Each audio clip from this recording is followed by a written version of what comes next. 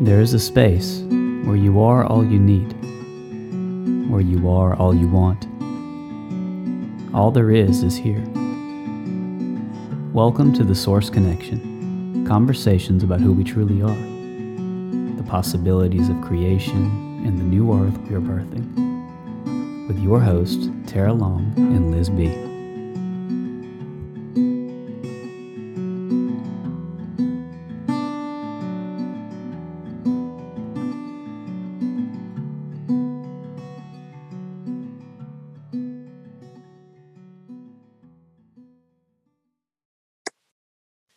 Hi, everyone. Welcome to one more episode of The Source Connection. Some people call me Liz B. I'm here with my co-host, who some people call Tara Long, and our very special guest, who some people call Mike Wiener. Let's take a moment to just settle in this now, grounding ourselves and connecting to the possibilities that are being presented right at this second with every breath. You can choose to close your outer eyes and just connect to your inner resources.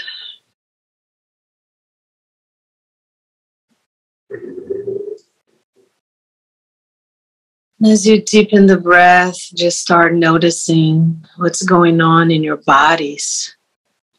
Physical, mental, emotional, energetic, etc. Bringing all of them together into your heart space so you can literally visualize all of them and start gathering them closer in this one spot, integrating them together, synchronizing all of you into the beating of your own heart space.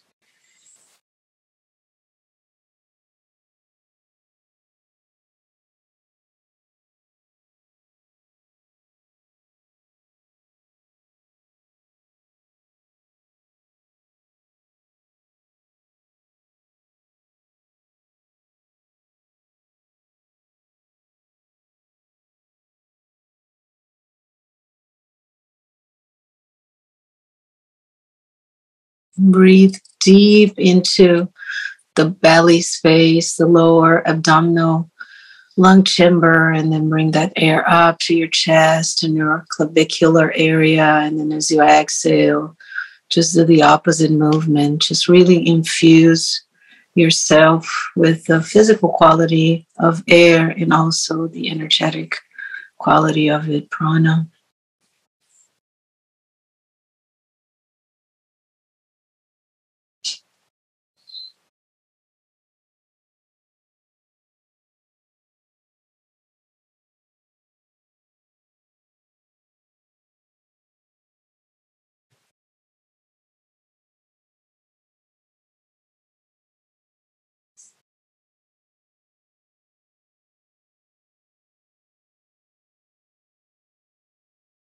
Breathing in coherence and breathing out confusion.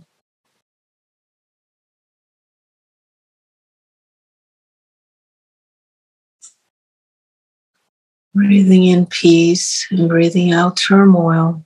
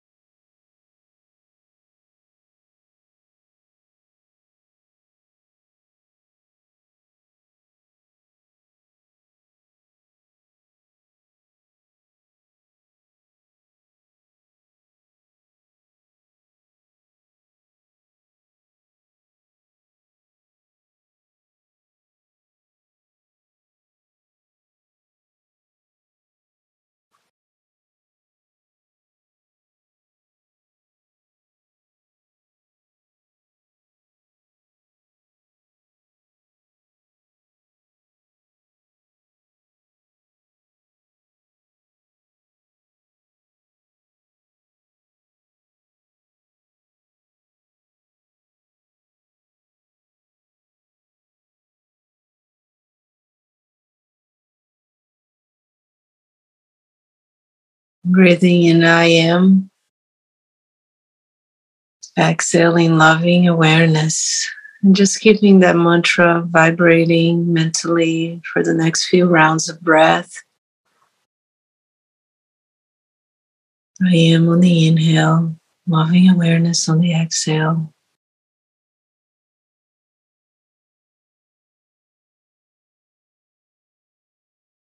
Opening the space for the field of every possibility, knowing that we are safe, we are always taken care of, we are loved, supported, connected.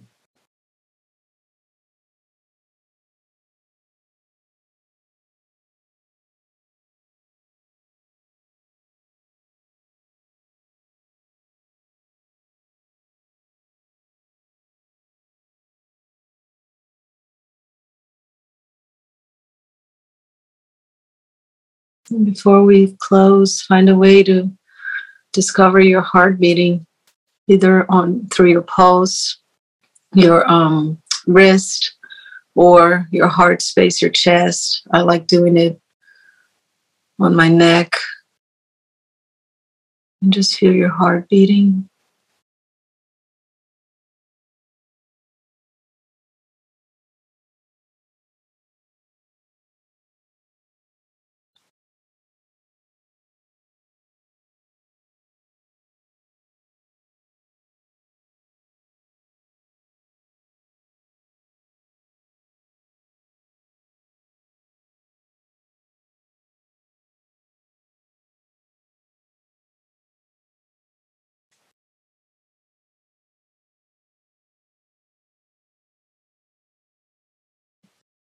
As we all tap into the field of unlimited possibilities and potential, let's take 3 deep inhales together and let's sigh it out.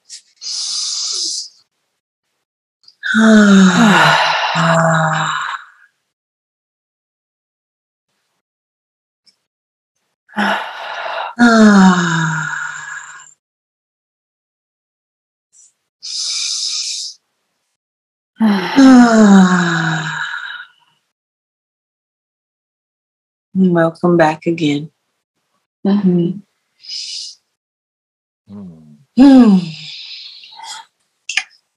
Thank you for being here with us today, Mike. Thank you. That was lovely. Yeah. Needed that. So I find it more interesting to hear from our guests what brought you to this now moment here with us. If you can give us a quick recap of, your story and how you landed here.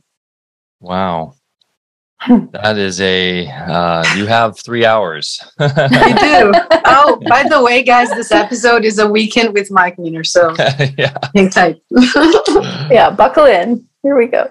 Yeah, I've got a wireless GoPro, so I'll just be walking and talking for the next 36 hours. Wow. I've told this story a few times on other podcasts, but I don't know if I've really gone the whole distance here in terms of, my quote unquote awakening and how I kind of left Babylon and have started this journey. But essentially, since I was born, I've always felt like an outcast, a misfit, somebody who didn't fit into normal society. I was often alone, playing in my own imagination as a child. That's where I was most comfortable.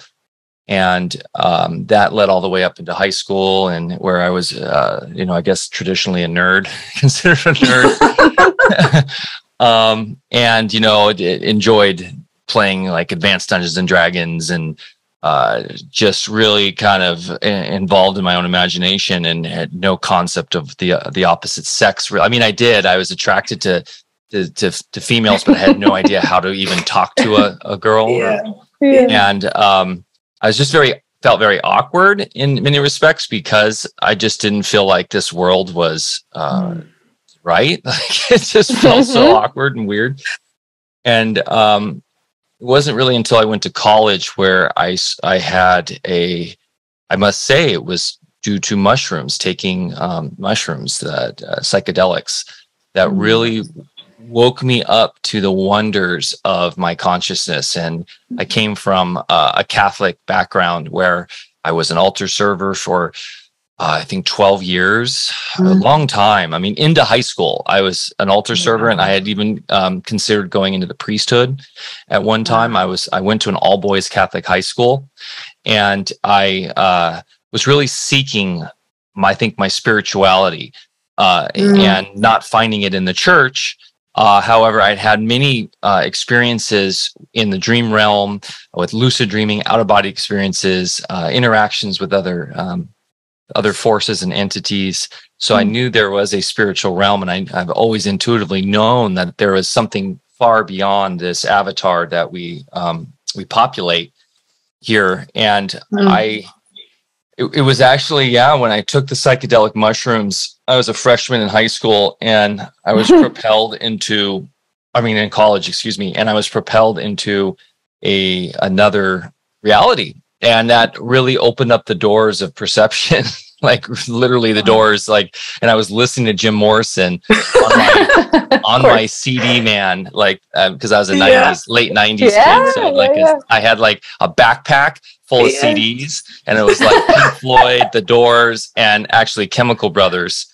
Yes. But the original Chemical Brothers. Yes. And I was on my skateboard with my headphones on, and I was just skating around campus listening to that music and really taking it all in. And then it was just like I had this epiphany that I was infinite, that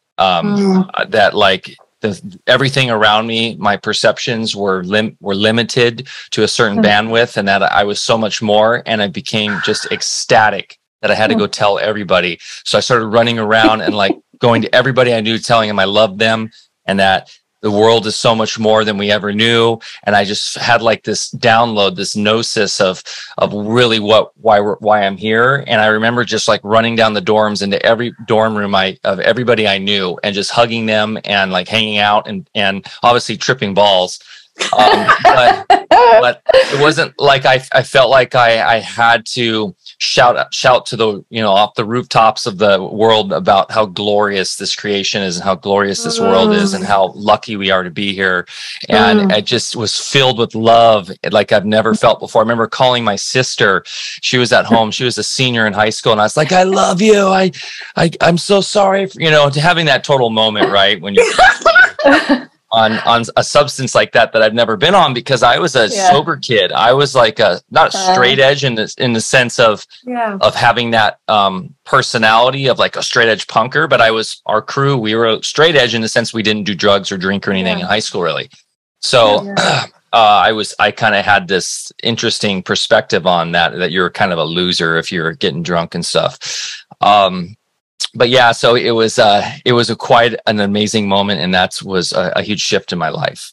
And then fast forward, through college, and now I was kind of I discovered DJing and working in music, and I switched my major after that. From I was going to be pre-law and be an attorney, I decided to go into film.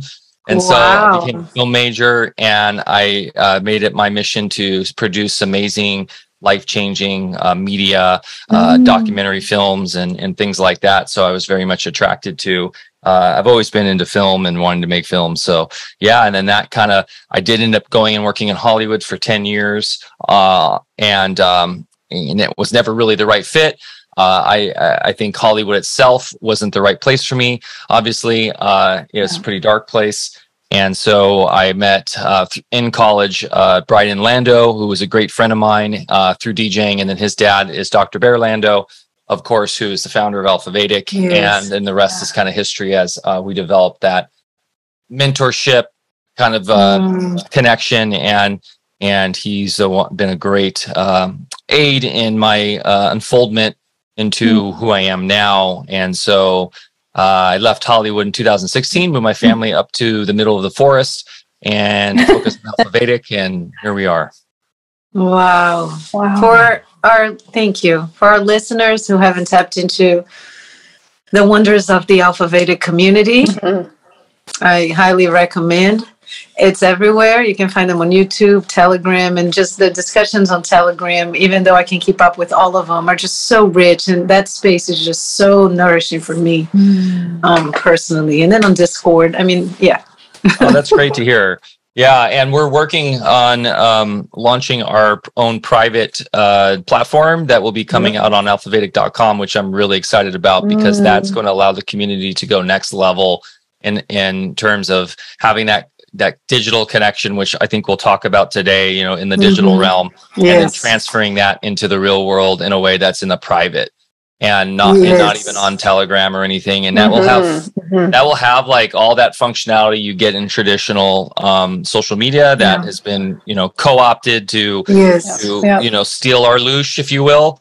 This will be in a sacred space that will allow us to message and connect and create forums and groups and take those ideas and expand upon them and then take them into the real world in profound ways through our collective soul consciousness. So very excited about the launch of that, which is just around the corner. So Mike, is that in still Web 2 or are you talking about Web 3? I know you're involved with Portal. So like what is opening up? I know. But I'm so interested in Portal and like that whole business of decentralized, internet. So is this a stepping stone to that or and Tara, that's I love that you went right there because this is an important topic to get into. Obviously, a big reason why you're having me on today. What is Web 3.0? And according to the branding and the marketing of the corporate cryptosphere versus what Portal's doing and where we should be going. I'd love to illuminate your audience a little bit on that. But in terms of in terms of this Alphavedic site, first it's going to be on the traditional World Wide Web. However, it will be encapsulated in a PMA, which is a private organization. I don't know if you guys are super familiar with the kind of public versus private. You've had Tom Barnett on here, so we're pretty familiar.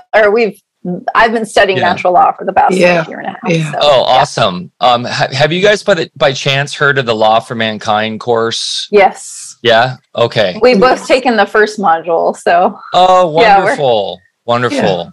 Yeah, Greg and John are doing super, super important work. Yes. And I've actually had the pleasure of working intimately with them, especially Greg. I actually did a crypto kind of course for Law for Mankind with Greg. So if you guys do go, those listening, The Sovereign's Way is an amazing course that really helps folks that are new to the space of understanding the private versus public, living man, woman versus kind of the unliving, undead, corporate straw man that we've been tricked into thinking is reality.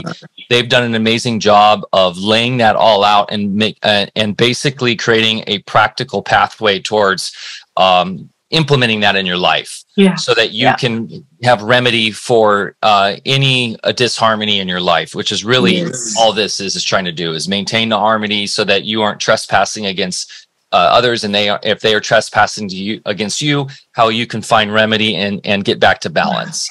That's all the law is for. Basically we've been it's been hijacked into commerce and to all of these other things so that those who feel that I need to be on the top can maintain this sort of top-down control, even though nature isn't supposed to work that way. So our reality's been hijacked by the legal system, and the Law for Mankind is doing God's great service by bringing back the law. So I bring that up.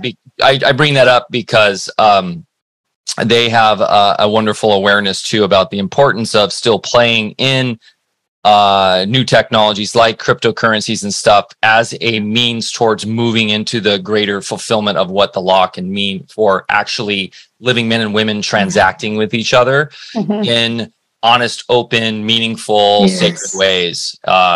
And that's transacting. That's all we do in this realm is we transact through, whether that be through an energetic flow of money or through us giving each other a hug when we see each other. It's just a transaction of energy.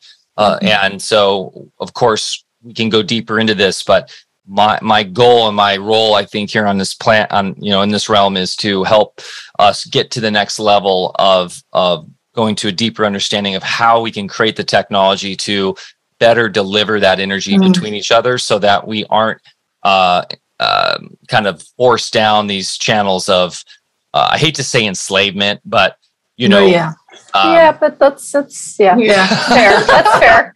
We don't need a sugarcoat. We don't. How the current system is, the debt system, the money system that is now, right? So, this can get really deep. But in terms of Alpha Vedic right now, we're starting.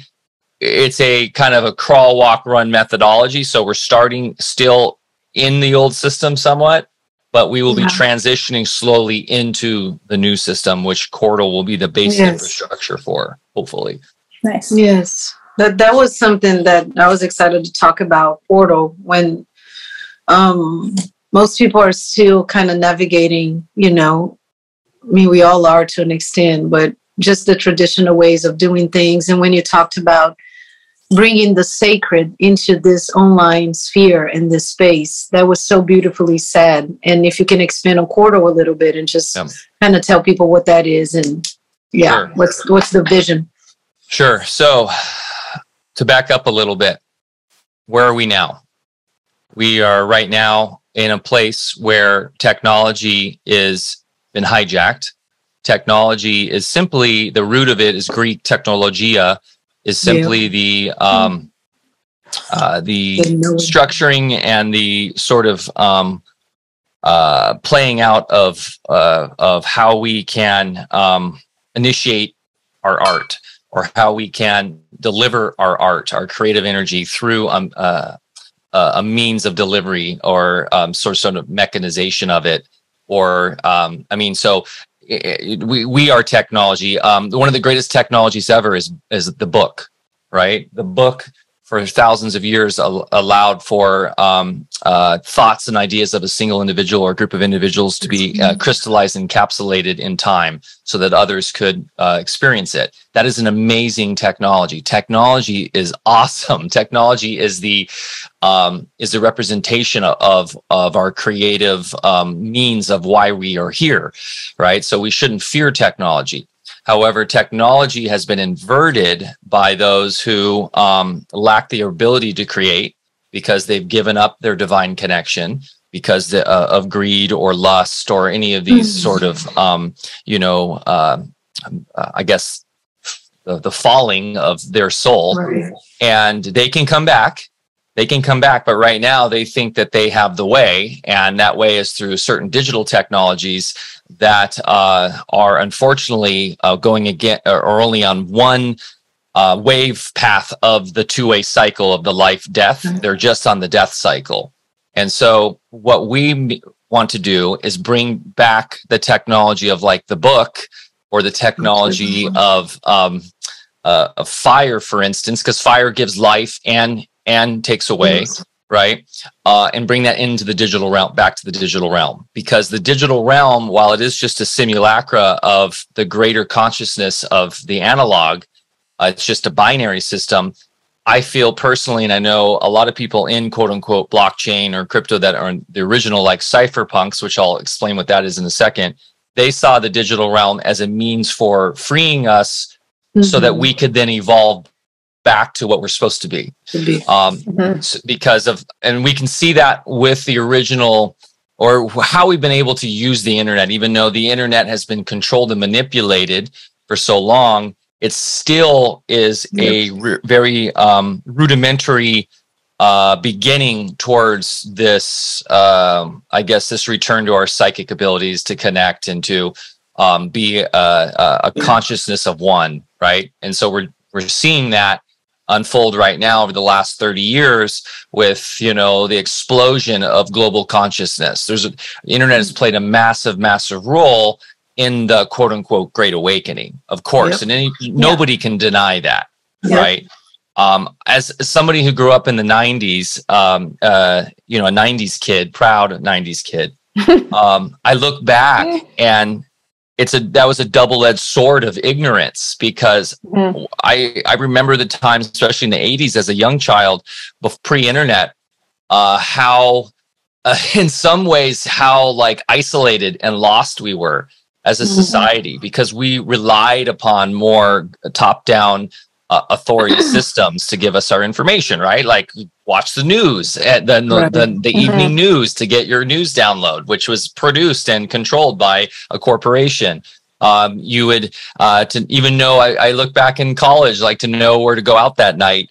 And this was kind of special. You couldn't just go on a social media platform and go to your networks and immediately know what's going on or have your digital invites. You had to talk to people and you had to network and you had to find out, and you had to go look at flyers on a wall somewhere. And you just had to take the gamble that that flyer is being that party. You hopefully know somebody that can vouch for it, or you're walking into a potential really bad environment and you didn't know, right? And so there was a benefit to that because it was more mysterious and wild and wonderful and in many ways glorious because of the mystery and the adventure. But also, I know of many people who were hurt because they didn't have the security of connection that we have now. Right? So it's a dual-edged sword, of course. Everything is in this realm of polarity and duality.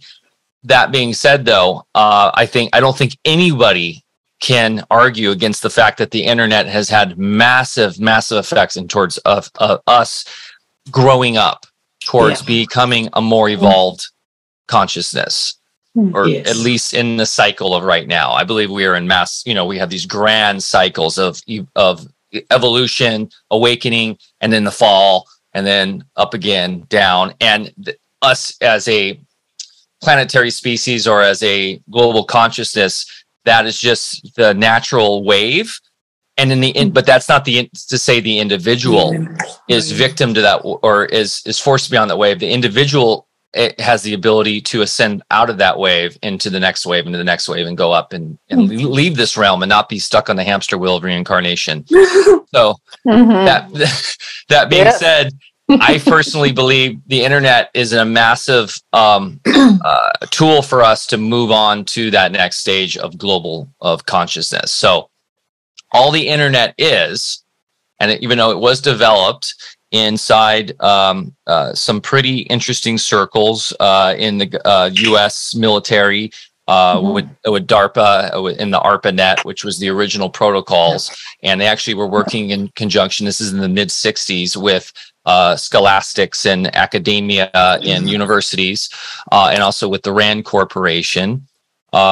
They were just developing open source protocols. They were developing protocols that would allow for information to be sent across time and space immediately to another person. And they wanted those protocols to be repeatable and used throughout all the different agencies in the government and in private, in the private as well. And so that was a massive invention that was then sort of manipulated and controlled for a long time just by private institutions. It was just used by large universities and corporations that worked with the government up until the late 80s, when the World Wide Web was developed at CERN by Sir Berners-Lee and some other really highly occulted individuals in very interesting circles to essentially make sure that they're encapsulating the ability to use the internet by the public in a way that is controlled from the very outset. So the World Wide Web was from the very beginning, which is the World Wide Web is the protocols that are used to use websites, right? To effectively have an interface with the internet. The internet is just the packeting of information and sending it from one point to the other. The World Wide Web is the interface that we know is like the domain name system, for instance, the DNS system, which is like how you name your website, right?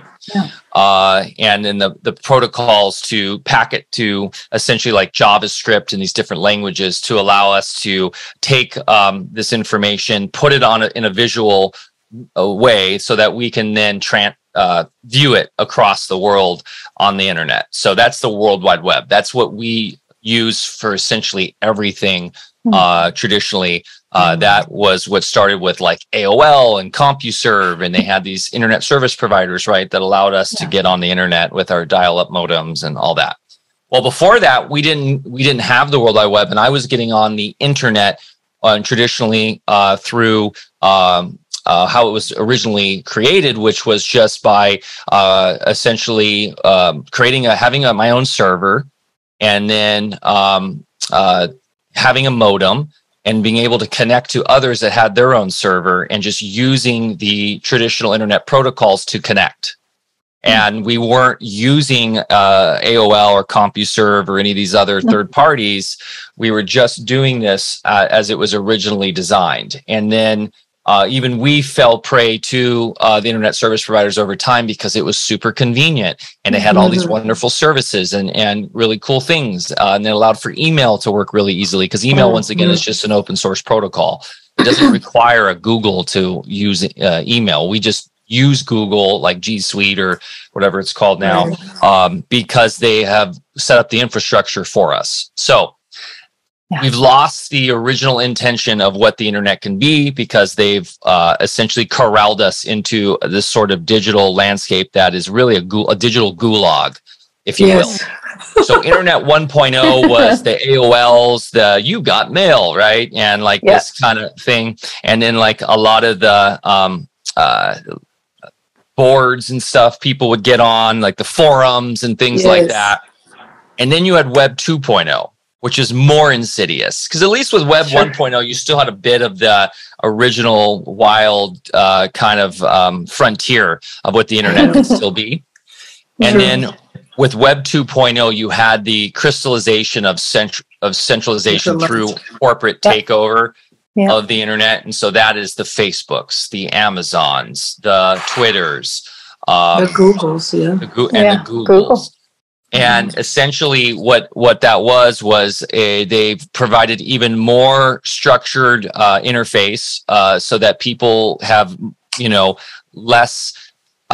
to do less work, right, to use the internet. They made it way more efficient and way more convenient for those who think they are getting what they want out of the internet, but they don't really know, because these are just being offered to them as the only really, yes, it was based around a marketplace, and so people could choose, of course, and there were traditional market, there were some traditional free market aspects around it, but really when you dig deep into it, you realize Facebook was developed by DARPA. It was not the whole storyline of where Facebook comes from is complete fabrication. It's a narration that they give you. It's a story. All of these mainstream systems, from Facebook to Google to essentially to Amazon, they all have roots deep into the occult, and they all have roots into military industrial complex. Basically, it's means of waging war upon the population. And so when we start to understand where Web 2.0 is now, we can really see the pitfalls of going down this path because of censorship, because of there's been some beautiful documentaries out showing how these systems have been devised to take advantage of our own biology and our endocrine system to tap into our human need to be feel loved and have attention and all that. And so then we now have this toxic environment on social media that's created division and this polarity of like left versus right, and that feeds all into their beautiful, in their mind, their beautiful Hegelian dialect. Right? So Chordal. What the hell is Chordal?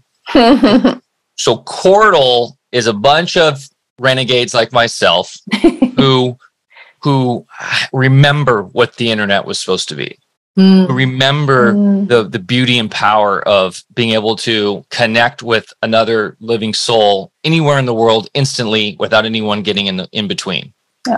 And so Chordal was developed to become the new internet, to go back to what the internet was supposed to be.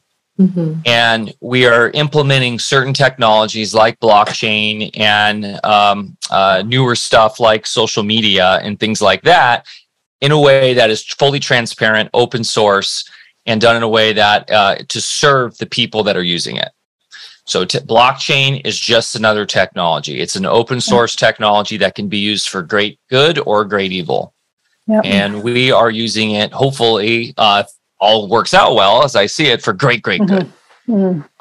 And so what a blockchain is just an open source, public, transparent, essentially collaborative server, if you will. It's just a ledger that allows you for a community of people using it, whether that be a global community like with Bitcoin, or a smaller community, even a private community. You can have private blockchains. The transparency to see all the input and the consensual agreement to what that input is in a single place that everybody, ideally, if you do a blockchain correctly, is supporting and being able to witness. Unlike a traditional server, which is typically behind a intellectual property firewall, where that server is centrally controlled, and which it has value as well, but is centrally controlled and editable at any time by whoever's controlling it. So a blockchain, if it's done correctly, is not editable or changeable once the consensus agrees that is the truth. And that is a massive, massive important thing to understand. And you can see how that could be extremely valuable for something like money or something like voting. And so Cordal has a blockchain backbone that is used for its community consensus on what the entire network agrees is truth about the individuals involved with it, and also the money that is generated through the network and the network itself. Now, the data itself isn't stored on the blockchain, but the metadata is. And it looks like just... Yeah, lost. That's all right. She'll be back. Something happened to her. That's all right. We can... So it was... I'm glitching out for a second there. Sorry. All right. Yeah, so it's just been a wonderful ride, because Cordal was developed with this original kind of cypherpunk mentality that was the origination of crypto, the internet from the 90s, which was just this idea that we can use these open source tools, we can use encryption and all this stuff to protect ourselves against centralized predatory control, and bring power back to our ability to do commerce, to communicate peer-to-peer. That's a very important idea, without having to rely upon a third party. And it's really digital sovereignty. And so Cordal was designed from the ground up with these principles in mind. And it is a really beautiful system, because we will be the first to admit it's not perfect. I don't know if there is any way to make a perfect system like this. It is malleable in the sense that the community has the ability to decide in the future of Cordal and where Cordal can go. It is unmalleable once that decision has been created. And what I mean by that is once there's consensus and the community agrees that they vote and they agree that there is a change to the code base, for example, that is set in stone on the blockchain, and the whole community knows moving forward, this is what our current agreement is. Down the line, if we find that needs to be changed, then we come back, find quorum, and then make the next change. But the beauty of blockchain, once again, is you can't have somebody go in and manipulate and control and pull shifty stuff, because it's all transparent. Everybody can see it, and everybody knows if somebody is acting fraudulently or is acting in out of coherence or incongruous to natural law, which is, respecting your brothers and sisters and nature and working in harmony and truth. And really, if a blockchain is developed correctly, it's just a universal truth machine. And that can swing both ways. Accountability, responsibility. I love that. A truth machine in the time where truth seems to be so malleable, right? Exactly. So where Mike is Quartal now, like in terms of like the functionality of it and that was kind of the base layer of the philosophy and kind of where it came out of, and giving a little input on where we are with the internet now. In terms of Quartal, so Quartal started being developed back in around 2014.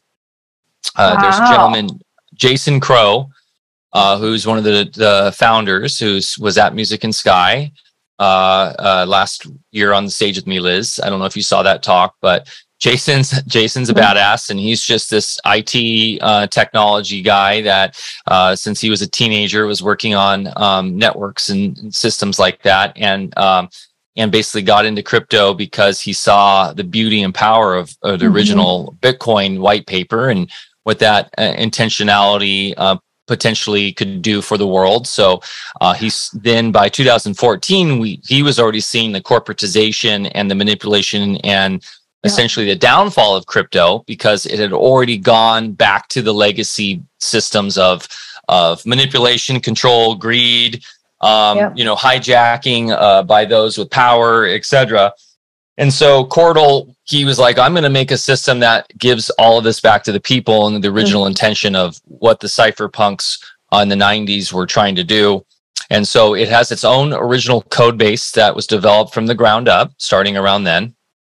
And it has basically been developed by volunteers, by developers in the open source market that just were drawn to the philosophy and the intention behind the project.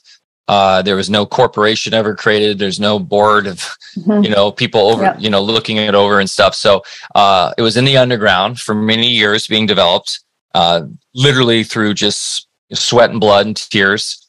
And then in two years ago, it finally was ready to launch. So by that time, I'd already met Jason and worked on some other projects with him, and was fully into Quartal and helping on the back end, developing different. My superpowers in this space is really in consensus and the philosophy and the understanding of like the root structuring of why we need this technology. So I'm kind of the philosopher of Quartal, and so I got involved in 2018. And so about 2 years before we launched, and had the pleasure of working with the devs and everybody in the final development of launching the project. And so we launched in 2020 and with phase one, which was just to develop the network. So what Quartal is, once again, is if we're reinventing the internet, what all the internet is a network. It's just a network of servers connected over a line that is sending data and packets, and then it's compressing information in a packet, sending it across a line. Typically that would be a phone line, what it originally was, and then of course they developed Ethernet, right? And they developed. They started using the cable infrastructure that we had through television, and then of course the telecom system that we had through like DSL and all this. So all you're doing is sending packets of information from one server to another. And so understanding that, in order to recreate the new internet, we need people to basically be a node for this new network. So we needed to find a way to incentivize people to essentially to go through the work to host their own node. And all a node is just in a network is just somebody who's hosting the packets of information that can be sent to another node. It's just think of it as a sort of web. Literally, that's why they call it the World Wide Web, right? It's just a web of nodes. It's literally what we are here as human species. Right. We're all on a web of consciousness, right? And we're all here in an individual node holding your own consciousness. Well, this is just being replicated in a digital ecosystem. And so how do we incentivize folks to go through the process of doing that? And then how do we make it as easy as possible and as energy efficient as possible? Because those who understand Bitcoin and how it works, it uses a protocol called proof of work, which is a brilliant protocol that actually solved the double spend problem of digital currency, which just means when you're dealing with something digital, which is just zeros and one code, and you're trying to send something that's supposed to have a definitive value in the real world, how do you stop somebody from just copying and pasting that digital money? And so if I send Tara my digital dollar, how does Liz know that digital dollar is attached to the real world and not just being replicated and duplicated? How does it even have value then, right? Yeah. Well, by using a blockchain, and once again, that immutable truth machine, we can set that value in understanding that specific dollar is locked into time. And that time knows that has just been spent because I just sent that to you, and it can't now go, because at 9:53 a.m. my time, I just sent that to Tara, and we just put it on a global ledger that everybody witnessed and knows in time, locked in time now, that was sent to you. Yep. That can now not be sent to Liz because it's already Tara now has it. It's now on the ledger that Tara owns it, right? Yeah. And so in order for that sort of brilliant system to work, we need computers, we need people that want to be a node to validate that and to do the work to make sure that consensus is being done. And so proof of work is just computers competing against each other to as an incentive. So they're doing that to do the work to maintain the ledger, but the incentive is by racing against the clock to get this done by doing computational work. The winner gets a Bitcoin, gets currency, gets a payment, right? And that payment, of course, is inherent to the ecosystem. So that is the money that they are creating the value. It's like it's a weird loop of like, we're creating this money and we're getting rewarded that money for creating it. So it's creating this new value system, and it was really ingenious and amazing. However, it takes a lot of energy to do. So that is a problem. My wolf dog out here is howling. So is he? Oh, here. Is he howling? No, but you can see just you can see him. Okay. So anyways, I might have to let her in just a second. No worries. But yeah, so brilliant model, and I'm a big fan of Bitcoin for that, the original Bitcoin, not what it is now, for that brilliant innovation, and it really has a place in the world. However, that being said, with Cordal, we saw a lot of problems with that. One, the energy waste. Two, it is set up for centralization because it's a race of computation power. So those that have more money and the ability to create more and more computing power, because the software developers in Bitcoin changed the original intention of the Satoshi Nakamoto paper, and they went and messed it all up. And they made it so only certain mining systems can work. And what that created was a race for bigger and bigger and bigger mining systems, which created these huge mining warehouses in China and such, with people with more money could have more power over the network. And so we wanted to take it back to the people and create a new system purely based on time, not based on computational power, and based on collaboration, not based on competition, based on abundance, not based on scarcity. And so essentially going back to, and this is kind of where I play in as the philosopher and really trying to guide the network and guide the intentionality of Cordal, is based on natural law and based on how nature inherently works. Cooperation, collaboration, gifting, having trust and faith in each other. And understanding that if we develop this network that is based on the true intentionality of the creator and not based on fear and based on scarcity, which is what traditional markets are based on and traditional supposedly money value is based on, we can create a whole new beautiful world that is way more holistic and way more in tune with a raising of consciousness. And so that is Cordal in a nutshell, is that it was developed. It was developed to, the incentivization was, the idea is that we're all just going to share in the pot. So instead of the winner winning the little prize of, on the Bitcoin network, Bitcoin, is that by you running a node, instead of spending all this time and energy and having to have a crazy computer, you can just run a node over time. And then over time, as you prove yourself, you go through levels. Just in life, and like how I was in the beginning, how I was saying how I was lost and how I unfolded into awakening. In Cordal, you start kind of lost because you're like, how do I do this? Okay, I got to figure this out and get this running. And then over time, as you put the work in towards joining the community, getting into the Cordal ecosystem and spending the time to just have that node running, then you increase in your levels, and then you increase in your shared reward amongst everybody in your level across the world. And so every minute, no matter what level you are, once you're sponsored in the system, you are earning Cordal. You're earning court.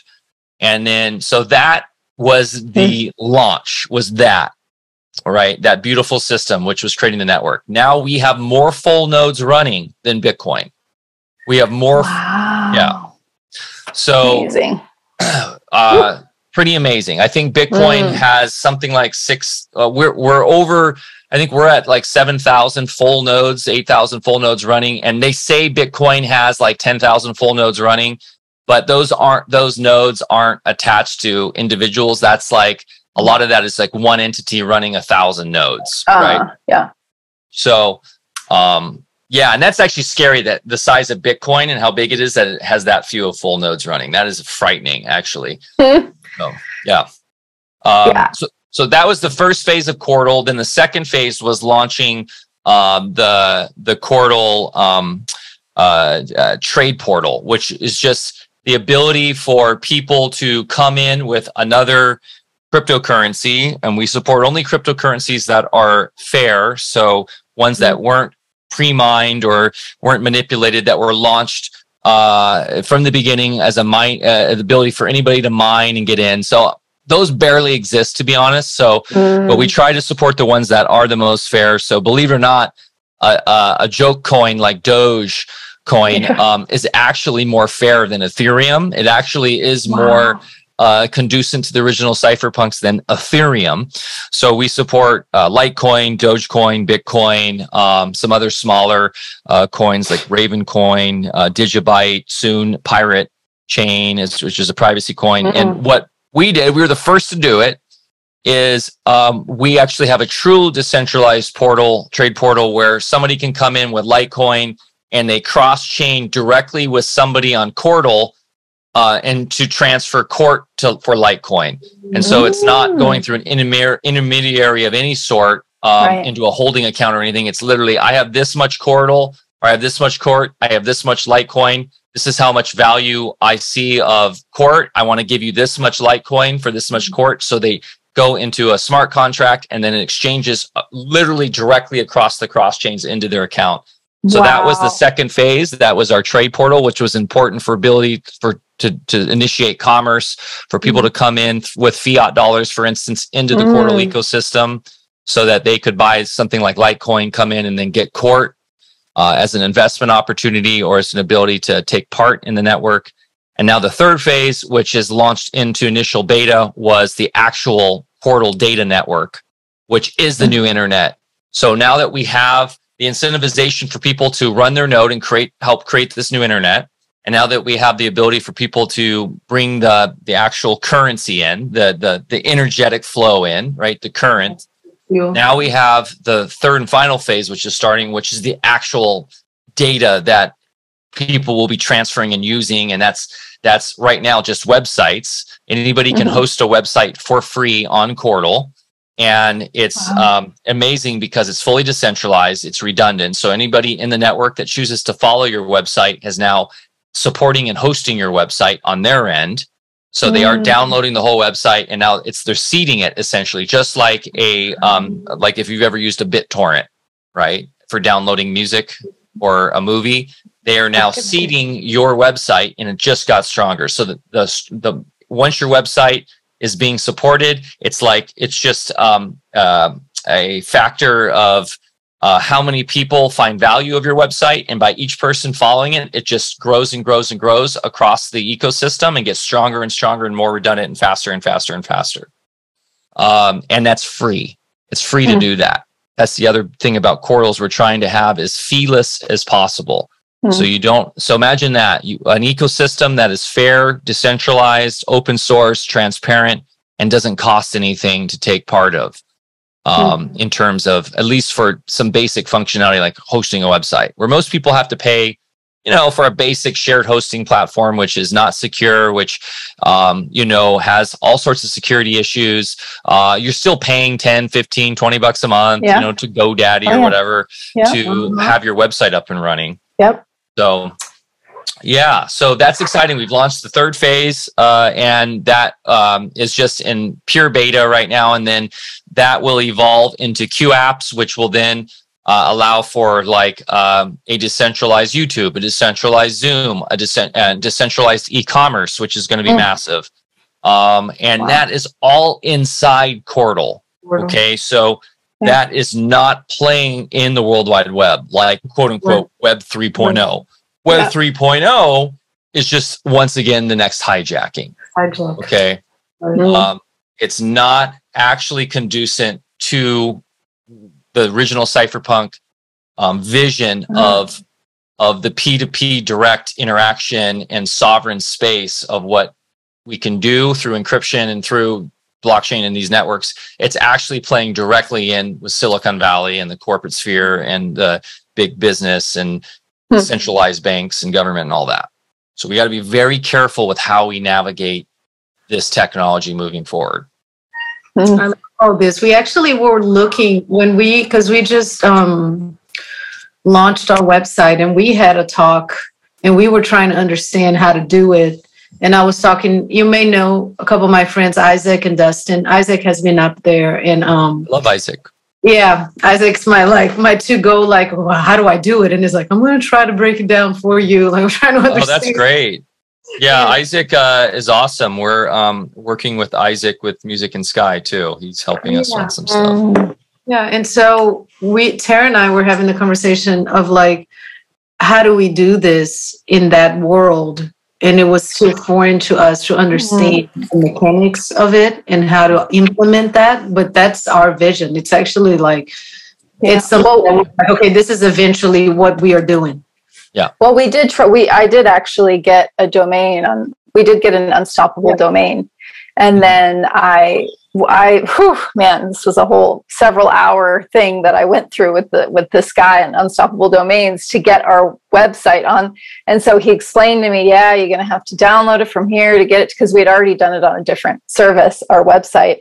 And the crux was why we didn't use it yet is because anybody who went to our website would have to have an extension, an Unstoppable Domains extension on their browser to even navigate to our site. So it's definitely there's so many problems with all of this. It's trying to put a square peg in a round hole. Yeah. It's trying to pretend that we can stay in this corrupt ecosystem and somehow fix it and make it so it's quote unquote decentralized. If people throw this term decentralized around a lot, it's like the newest hot buzzword. I'm sorry, guys, but the DNS system, no matter what, is owned by a centralized corporation. It's not a open source, even a consortium of open source or government agencies. It's literally a private company that controls the domain name system of all websites in the World Wide Web. It's mind-bogglingly crazy that we've allowed this to happen. Yeah. So the World Wide Web is ruined. I don't see how we can get around those problems. So people trying to use the World Wide Web to do decentralized stuff, in the end, you're going to run into all the same problems. So it's really hard for people to wrap their heads around Chordal because it is a parallel system. It is not in the World Wide Web, which is how everybody accesses the internet. So people are like, well, how the hell can I even use Chordal if I can't send my grandma to it? Well, so we get that. And so there are ways to actually have your Chordal website, which is in the Chordal network. So if right now, for someone to go in and see your Chordal website, they would have to be running a Chordal node on their computer. And that can run on any computer. It can run on a Mac, PC, Linux machine, whatever. And then they can go in and pull up your site and look at all your information and your content. Well, people are challenged by that because it's like, well, how am I supposed to get to the public? How am I supposed to get to people who don't know about Chordal? Well, there is a way.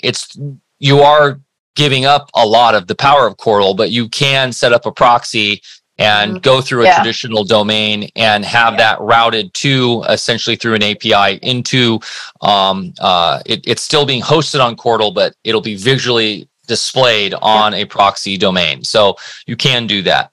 However, we are developing what we're calling light nodes, which will allow for people to run Chordal on even a phone without having to have it completely synced and have all the hard download and everything that is restrictive to grandma. Even though my dad, who's in his 70s, is in Chordal and on QChat and loving it.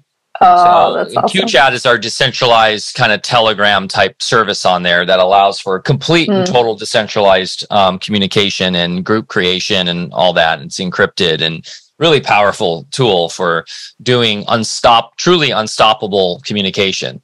Yeah.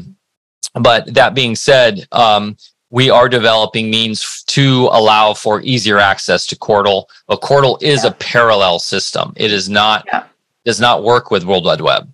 And I think that's what is hard for people to wrap their head around. And then people start to, we get this a lot, this and criticism, and I get it. It's like, well, you guys, how do we know you're not creating the next internet, right? How do we know, or excuse me, the next World Wide Web? How do we know you're not creating the next corrupt space that because you guys think you're so awesome that you're, we have to go over to you? Well, the difference here is that it's completely open source. It's completely transparent.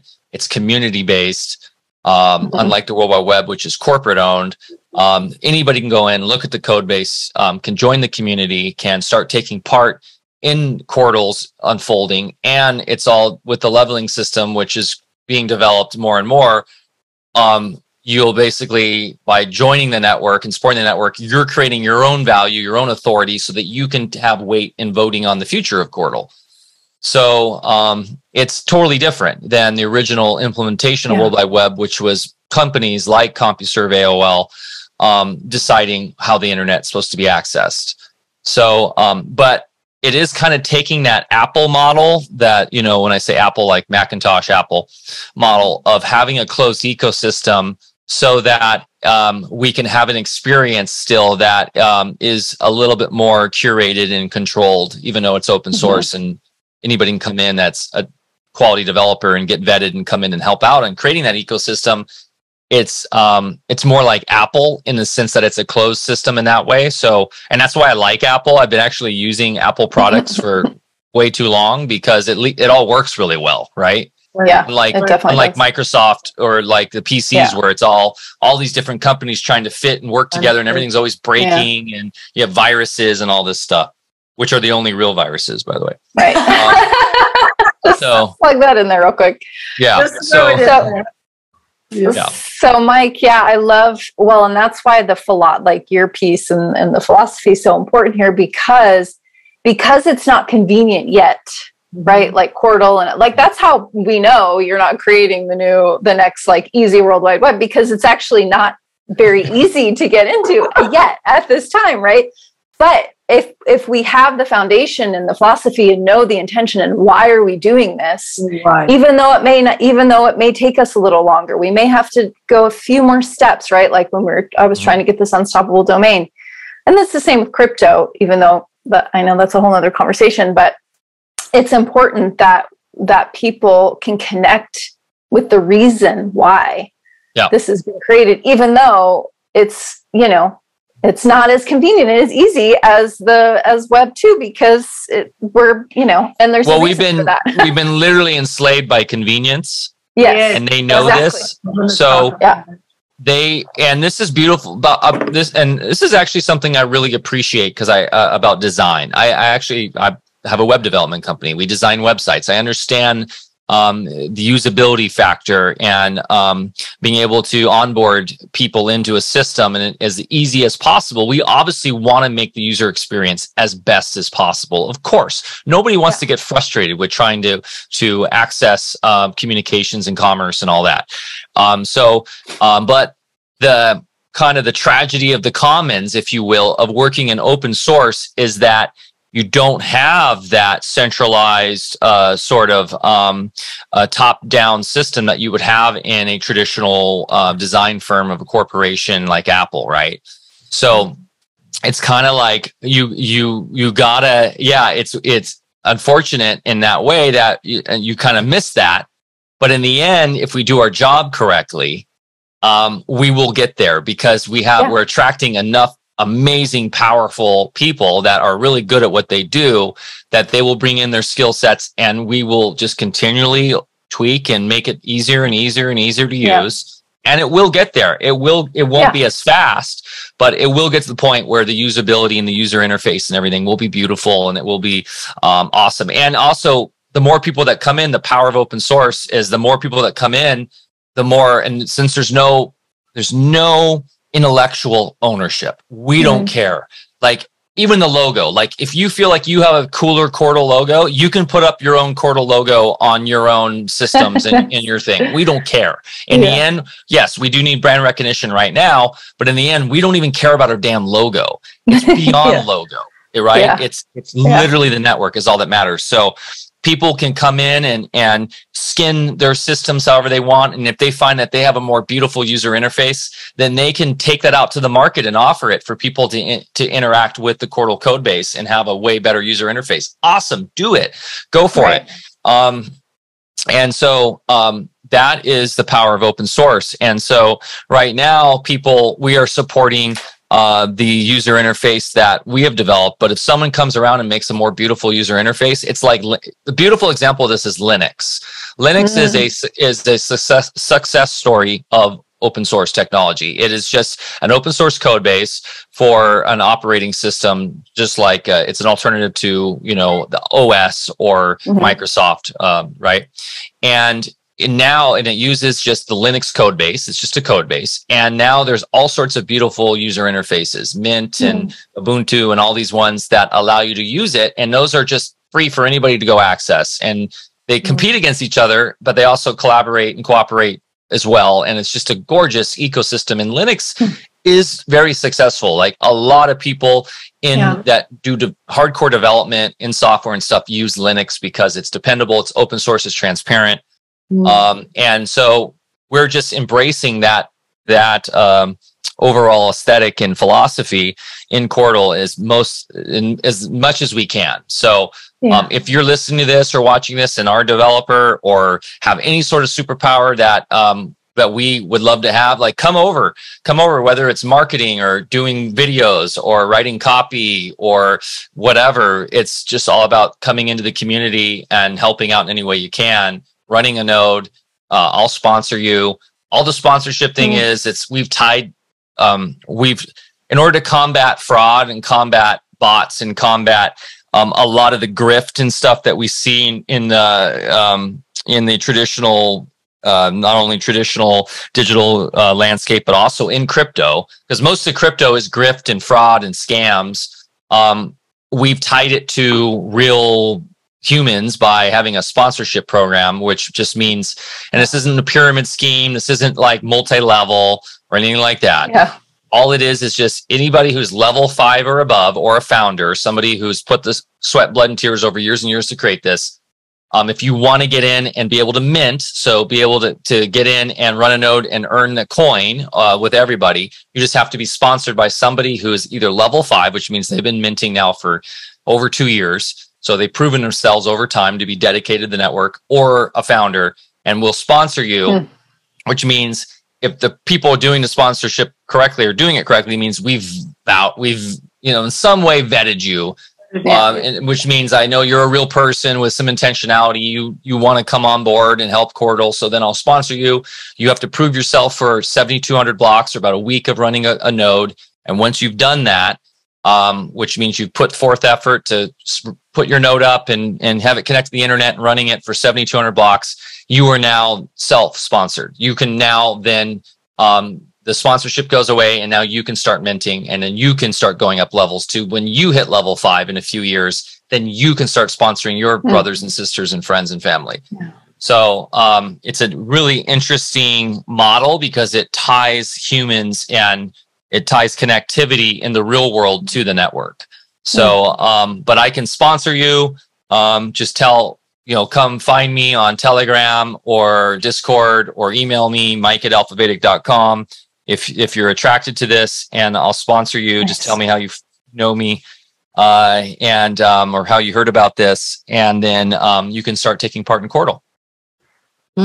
Beautiful, exciting conversation because it's the unfolding of the realm of awareness into this physical, and then bringing it again to this online thing that we can't necessarily see and touch, but we are creating together, and it's very exciting.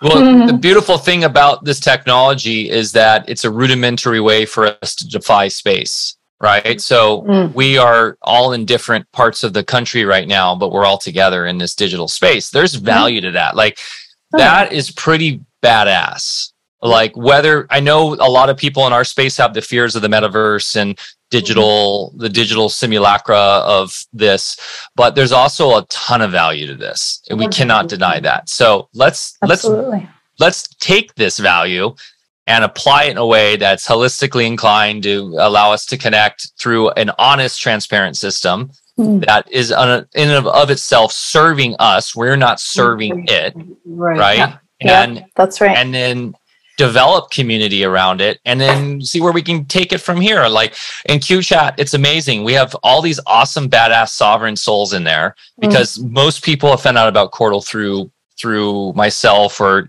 people championing us, like Sayer G from Green Med Info. Yeah. Even Charles Eisenstein, if you know who he is, he's on Cordal. I don't know how active he is, but we got him set up running a node. Nice. The Law for Mankind guys are very aware of it. Who else recently? Ernie Hancock, who's like a legend in the sovereignty space. We call him the Obi-Wan Kenobi of the freedom movement. He's been recently interviewing us and is now full on Cordal and promoting it. And so these kind of people are in QChat, which is our decentralized chat system on Cordal, and are just hanging out there now all day. And no, not all. They check in. And that's all they do now. But you can create groups in there, and so people have created like sovereignty groups and like all sorts of different natural law. I'm in like a beekeeping group. I'm in. I've started a conspiracy and woo-woo group in there.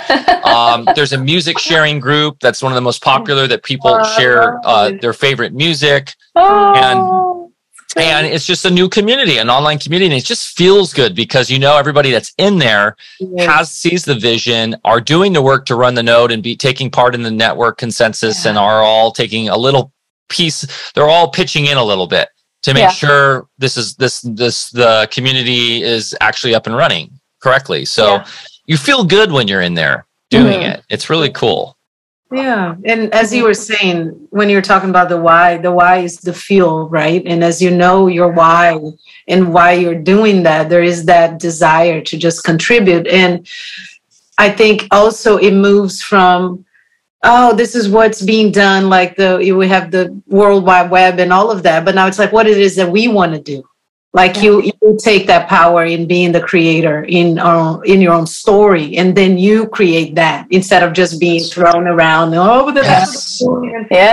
Kind of Liz, like you nailed it. Sovereignty. You are driving your own ship on Cordal. Yes. And so it will require your effort and your awareness and your work and your disposition. And what else do you want? And I feel like that's also the next level for a lot of people is to be like, okay, it's not gonna be as convenient, but what is the trade-off? Right? Yeah. What are you really getting from all of these conveniences? I mean, if we look around and we see people's state of health, mental, physical, emotional, and I mean, what is it that you're gaining from all of this convenience? Yeah. So we live in a debt-based, well, not all of us, but we're all forced into this quagmire of a debt-based public system, right? So everything has been developed around debt of the spirit, debt of our time, debt, of course, of the way money works. And so the Silicon Valley technocrat system is still doing that. So everything, while it seems like it's convenient, is actually just indebting us more and more to the system, our security, our time, our who we are, in terms of our privacy, right? We are increasing that debt to every time that we think we can just go on and download this really convenient app that's going to give us more convenience. Well, not all. There's a lot of great apps out there, but a lot of the mainstream big time apps are spying on you. They are harnessing your loosh, and for many ways, even if it is just for the marketplace to sell stuff to you, a lot of it is much more nefarious, but it's indebting you to the system more and more. So we need to get out of that debt. And in order to do that, it's like going, for instance, here's a great analogy. It's like, you can live in a city and you can work for a Fortune 500 company, and you can be making it's harder and harder to do that these days. But the American dream of the millennials, right, is you get this kick-ass job out of college and you're getting a six-figure income, and you get to travel, on your vacation time, and you got this sweet apartment with your Netflix and your large screen television, and you can go down to Whole Foods and get delicious organic food and all that. Well, we know that's all a mirage, right? You're now instead, actually, what you're doing is you're indebting your health to all the toxicity of that environment. You're indebting the planet to the toxicity of the food is centralized, controlled by Amazon now at Whole Foods and all that. You're indebting your bank account because you're quite likely not saving. And that money with inflationary rate now is required to be spent, because if you hold it in your pocket even for a day, it's lost so much value. And so actually that whole mirage is just your servitude towards debt. And so to get out of that, we're going to have to do a little work. So I'm a big fan of we talked about Tom Burnett, but like Owen Benjamin, he can be a bit out there, right? And he can cause a lot of people to get triggered. I know he is a comedian, so that's what he does. But one thing he's shown is the elbow grease it takes to get out of that system and go start a farm and start putting the work in, which is not easy, to start raising your own food, growing your own food, building your own community, and taking the risk that's inherent to that. But he's getting out of that debt. Same here. That's why I moved my family up here. We are getting out of all that different forms of debt. So in Cordal, that's the idea, is getting away from the debt of the digital ecosystem and having the power. It's going to take some work, but then having the power to create abundance, create that prosperity according to your desires, and not the convenience and the debt that the system is offering you. Mm-hmm. Yeah, a super simple way to say that too is it's like a dead space versus a life space. Right? Which do you choose? Right? We're creating life. That's why Cordal, the feeling of being there is so great, because people are there to create what supports aliveness, and that's what we are. And when we give in to that convenience, it's just, if you really tune into that energy and feel into it, it's not alive. It's It's not. Nothing alive about it. Yeah. It's the infinite. Yeah, it's the infinite death cycle of scrolling through TikTok. Oh God. Oh. Yeah. I mean, it is frightening how quickly people are falling down this path towards this sort of digital enslavement. Because that's their goal in the end. People ask me, where do you see this sort of great reset going? I see this. There is a polarization going on right now, and no one can deny it. There's this sort of direction towards the great reset, which is the technocratic centralization and all that crystallization towards more and more of the same. And then you've got this great awakening of these people breaking out of that system. It's happening. People are waking up to this and going, I don't want that for my life. I don't want that for my kids. What can I do separate and develop a more, natural, loving, holistic, alive ecosystem for my life experiences. And you're seeing that rapid development of these two divergent paths, and those who choose to stay in the legacy mainstream sort of, digital system there of debt are going to be suffering more and more and more. Yeah. And there's going to be more pain. And it's just going to come to a threshold of how much pain. It's like the same thing of people who don't understand their body and take allopathic medicine approach towards pain or symptoms instead of going to the underlying cause of the symptom. And so in the end, they either have a health crisis that forces them to wake up, or they literally die. Right. Yeah. So, that's what we are going through as a global consciousness right now. Yes.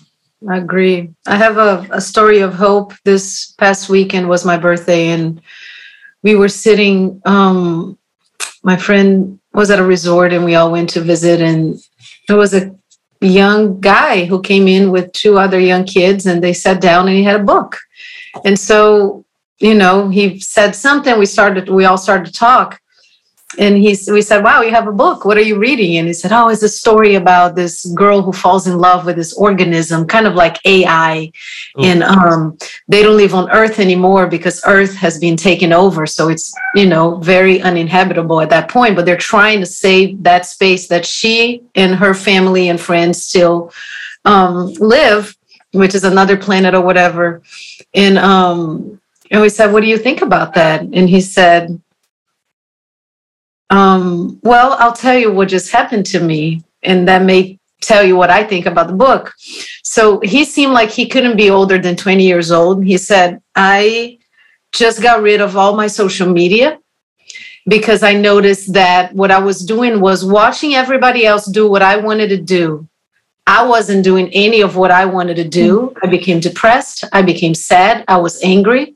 I was scrolling for hours on TikTok at a time. And I woke up one day and I said, this is not how I want to live. So I enrolled myself into recreational therapy. And I said, what is that? And he said, I'm helping people reconnect with nature, people who are struggling with mental, things or whatever you want to call that, having a hard time. And he said, this is the only way forward. And we were so excited to see such a young man. And he said, I even have Kindle. I have the book app on my phone, but I like going to the library and getting the paper book. Something about turning the page. And we were like, I think that's awesome. It's like the youth hopefully are going to turn into spiritual hipsters. So, it's like, there's something about hipsters that I was a little bit of a hipster, but like this, romance about going back and listening to vinyl and reading books and, wearing reused, recycled clothing and all that. There's there's a lot of beauty to that. Yes. And I think that's a fantastic story. And there's a lot we can learn from that for sure. We're remembering, and as you said, some of us for whatever reason, and I think that the people who decide to kind of go on that path and, continue to bury themselves into that, I have a lot of reverence for those souls because at some level they are helping other souls to awaken, right, to what's really going on. They're really showcasing the possibilities of that. And we're seeing the death and destruction and the disconnect of all that just helps us know our why a little deeper. Mm-hmm. So, yeah. So, Mike, we're going to ask our question we like to ask at the end here, which is, what have you learned about yourself in your own exploration for truth?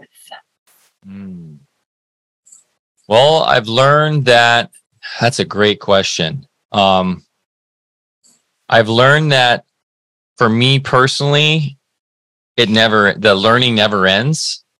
And that I've learned modesty. I've learned to listen and listen more and really be as welcoming and modest to any other perspective and be patient with it and not be so triggered by it. Because traditionally, I think I'm a Virgo and very fiery personality. And a lot of times the first to jump the gun in terms of like, oh, you're wrong, or you're not awake enough or whatnot. And I think I'm learning more and more right now that to have compassion and patience and to listen more, because there are lessons we can learn from every single person, every single living man and woman on this planet, whatever their perspective is, even if it's freaking Joe Biden. So, even though he might not even be a living man. So that's right. I was going to say Stepford Biden, I call him. Stepford Biden is not a good example, but that being said, as long as they're not like an NPC, right. But learning to really, I've learned that about myself, which is to slow down, to let go, to listen, and to really have compassion for what I'm listening to right now. If that's triggering something in me, then why? Why is that triggering that? And, so that's been a massive sort of growth that I've recently just been going through since I did the event, which was an online symposium thing I did with some beautiful, powerful creators that have helped me really grow up in new ways that I never thought was possible.